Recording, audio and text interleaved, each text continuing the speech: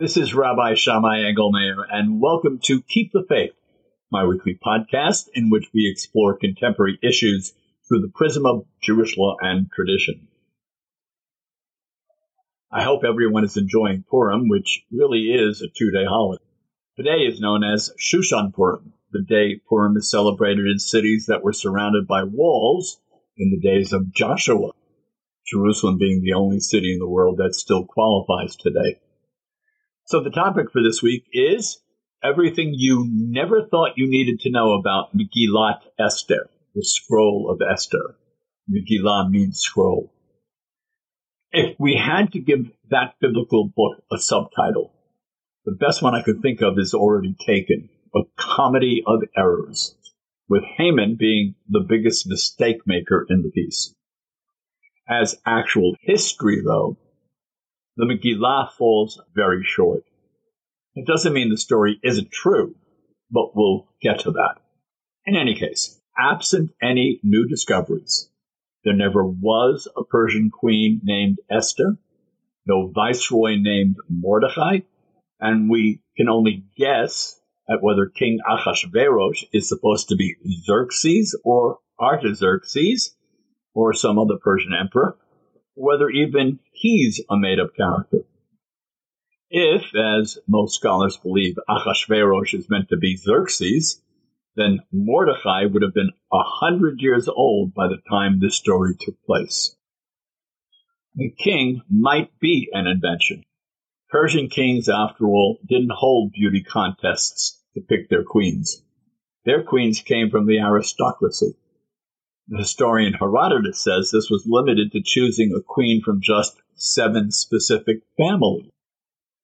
Also, every Persian king we know of had strong minds of their own and didn't have to depend on a whole lot of comical courtiers telling them what to do.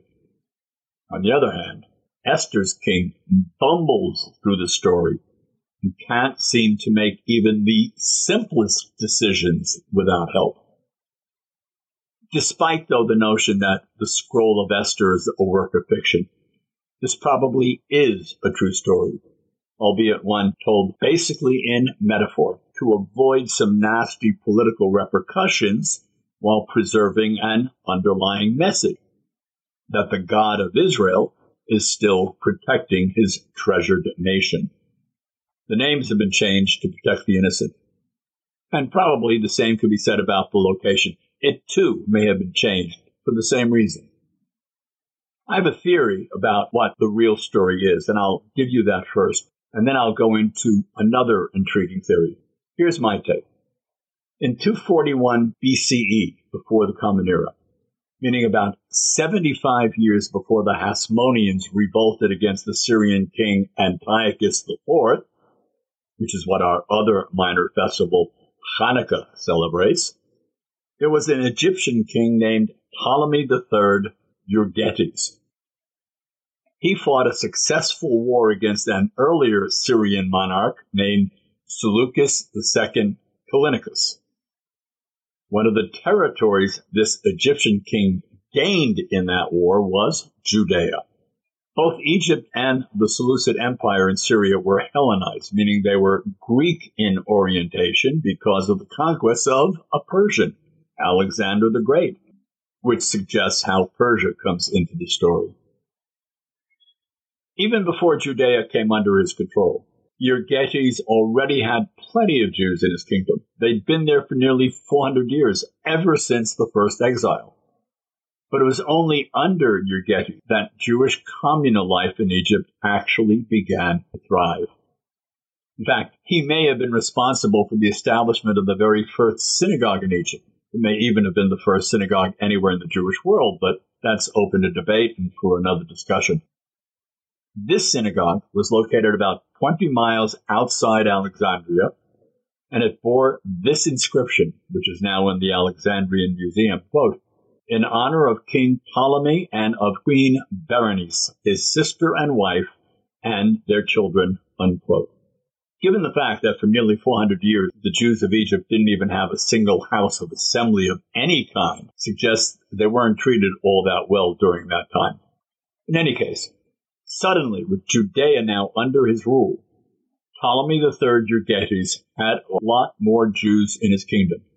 He had to decide how to handle these Jews, especially considering that the Jews of Judea were of a rebellious nature when it came to foreigners tampering with their religious practices. His decision was to give them the freedom to worship as they pleased in Judea and in Egypt, and to encourage an active Jewish communal life in Egypt. From the inscription in that synagogue, we can also assume that Queen Berenice played a serious role in that decision.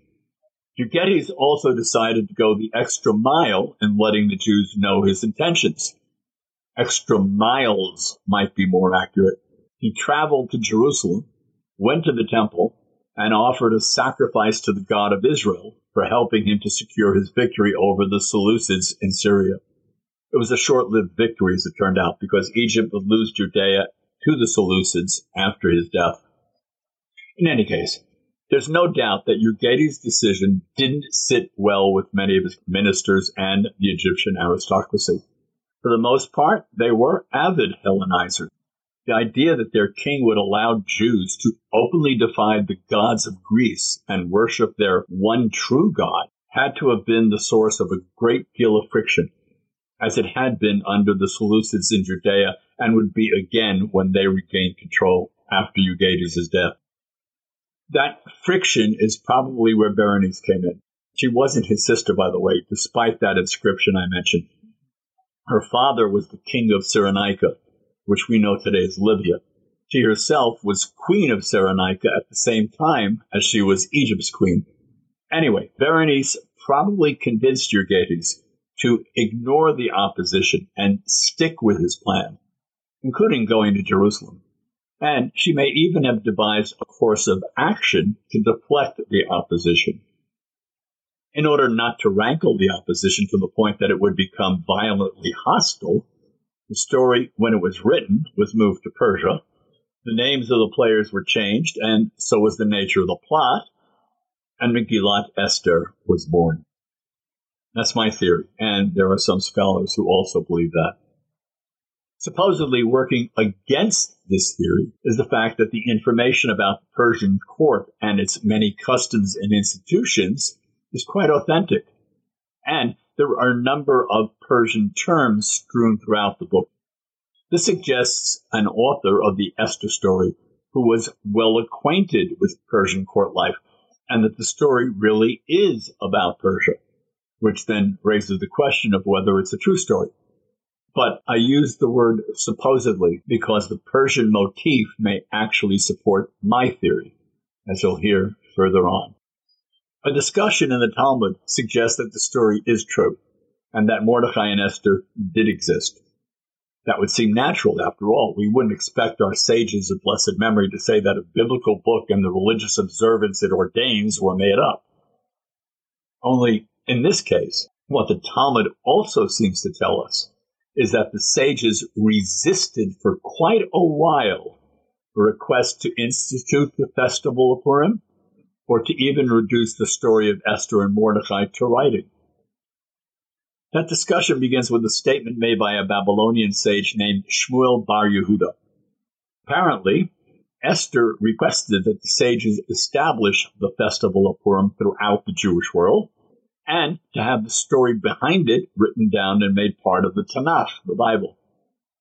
Initially, the sages only agreed to establish Purim in the Persian capital city of Susa, or Shushan as we know it, presumably because that city was under Esther's and Mordecai's control, and so the sages were only giving in to a reality.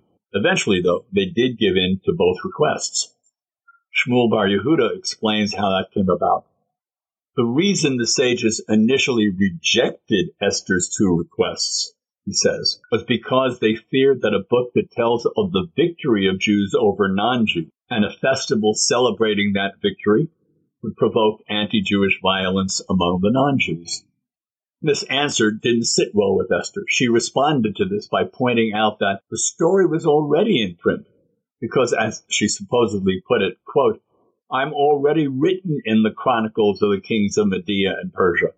So publishing my story won't tell people anything they don't already know, unquote. The sages still resisted the request for a book to be written, but this time they had to resort to dancing on the head of a pin kind of logic to explain why. But every suggestion someone came up with was immediately shot down by someone else. And so a lengthy discussion ensued, and that discussion went nowhere. The end result was that they ran out of arguments and finally agreed to have Esther's story written down. They also agreed to have it read each year at Purim, which they also agreed to establish because it was in the book. Nevertheless, they refused to give this new book the sanctity of sacred scrolls. In fact, there was even resistance to including it in the Tanakh at all. It was included only after much debate. What Shmuel Bar Yehuda was reporting suggests that the sages were uncomfortable with the whole story. This discomfort shows up again in another enigmatic statement a few pages later. The sages note that the scroll of Esther says in chapter 10 that Mordechai was, quote, accepted by the majority of his brethren, unquote. By the majority of his brethren, not by all of them. Says the Talmud, quote, we learn from this that a portion of the Sanhedrin separated from him, unquote. The Sanhedrin was the official legislative body of Judea in Second Temple days, and for several hundred years later. That it didn't exist in Mordechai's day didn't seem to bother anyone because its point was that Mordechai didn't have the support of some of the most important communal leaders of his day. The Talmud doesn't give a reason for this, but most likely it was because the way Mordechai is depicted in the Megillah is not reflective of who Mordechai actually was. An assimilated Jew whose name is derived from the Babylonian god Marduk, just as Esther's name is derived from the Babylonian goddess Ishtar. The early sages, it seems, wanted to keep their distance. There was something about all of this that, to put it bluntly, wasn't kosher. That strongly suggests that the story is true overall, and that Mordechai and Esther were real, but their act had to be cleaned up when the sages finally consented to write it down and establish Purim for all time. And that brings me to an intriguing monograph published in 1921 in the Jewish Quarterly Review. It was written by a Dropsy College professor named Jacob Hochhander, who set out to prove the historicity of the Book of Esther, building on these hints in the Talmud and in some other places. Mordechai, the professor says with some justification, was born into one of the noble families among the Babylonian exiles. Those noble families had abandoned Jewish practices and had become idolaters. But once Persia took over, they abandoned idolatry. For one thing, Persian religion, Zoroastrianism, opposed polytheism. For another, Zoroastrianism had many beliefs that were consistent with Jewish ones, which made the Zoroastrians more partial to the Jews than to other groups.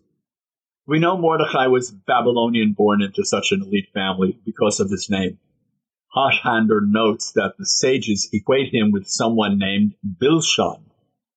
This is very telling because if the sages were citing an actual tradition, then Mordechai's actual name would have been Marduk Bel Shunu, meaning Marduk is their lord. That doesn't prove that Mordechai or his father were idolaters, but it does suggest that his father, Yair, didn't want his son to be stuck with a Hebrew name that would stamp him as an alien, so he gave him a purely Babylonian name. Esther was also born in Babylonia. Her name is derived, as I said, from Ishtar. Her supposed Hebrew name, as we're told in the Megillah, is Hadassah.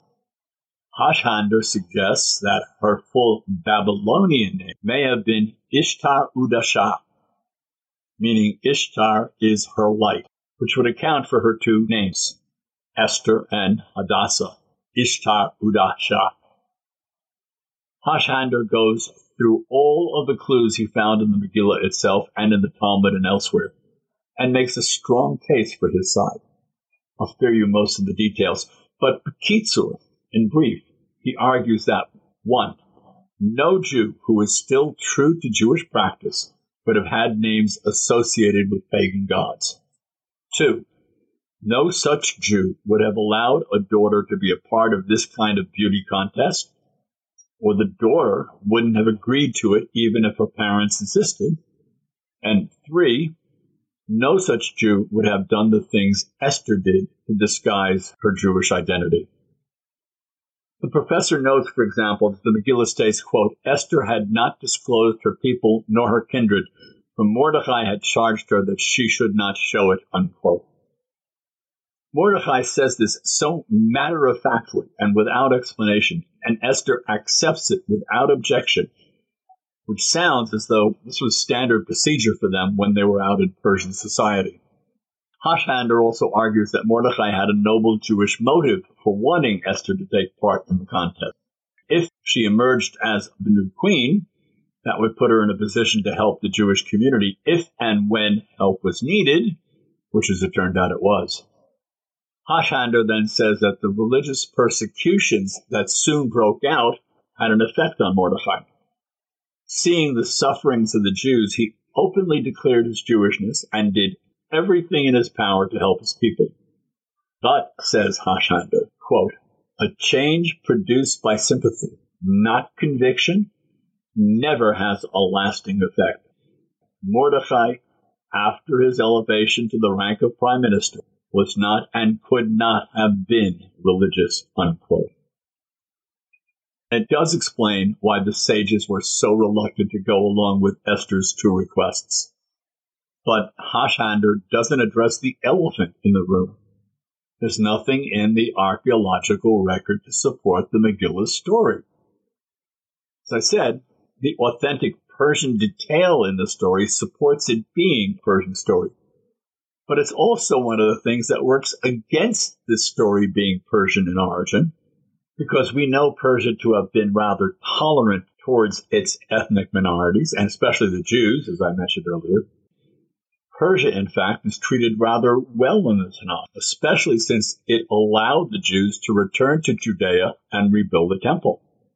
Listen to how Isaiah opens chapter 45 of his book. Quote, Thus said the Lord to Cyrus, God's Mashiach, God's anointed one, whose right hand God has grasped, treading down nations before him, ungirding the loins of kings, opening doors before him, and letting no gate stay shut, unquote. Think about that for a moment. Isaiah refers to a king of Persia as Mashiach, no less. Yet in the Esther story, we have a Persian king who's out to kill all the Jews. It defies logic. Many scholars dismiss any notion of historicity and, as I said at the beginning, absent any new archaeological evidence, we'll never know for sure. But the truth is, who cares?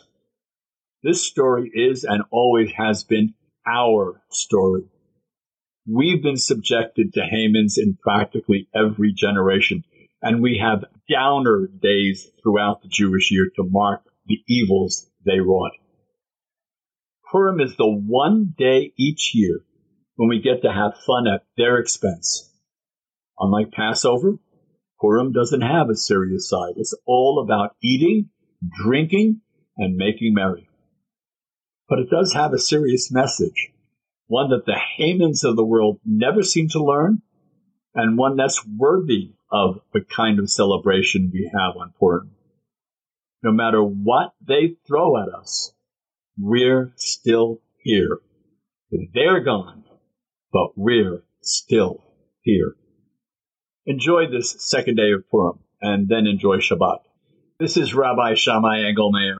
I hope you come back for my next podcast, and I'd like to hear what you have to say about this or my other podcasts. Go to www.shammai.org, www.shammai.org, and email me, please. If you don't get the Jewish Standard but want to read my latest column, go to my website's columns page. Haman was an Amalekite. This week's column is all about today's Amalekite, Vladimir Putin. Shabbat Shalom. Stay healthy, including taking all COVID-19 precautions, including wearing N95 masks, getting fully vaccinated and booster shots, no matter what any government entity says otherwise.